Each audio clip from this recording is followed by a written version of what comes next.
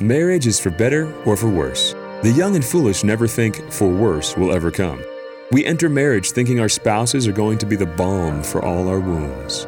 Sometimes they are. Other times, a spouse is like the diagnosing hand pushing on your arm to see exactly where it's broken. Ouch! But the goal is your healing. Divorce statistics are often misunderstood. About 50% of people who enter marriage, they don't end up divorced. 50% of marriages end up in divorce because so many people get married and divorced multiple times. God keeps trying to heal them again and again through the person they fall in love with, but when the pain comes, they take off again.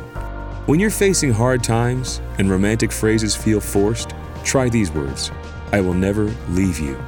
That's a more profound expression of love than you could have ever uttered when you were young and infatuated. And your faithfulness is also how God will heal you. This is Chris Stefanick from RealLifeCatholic.com.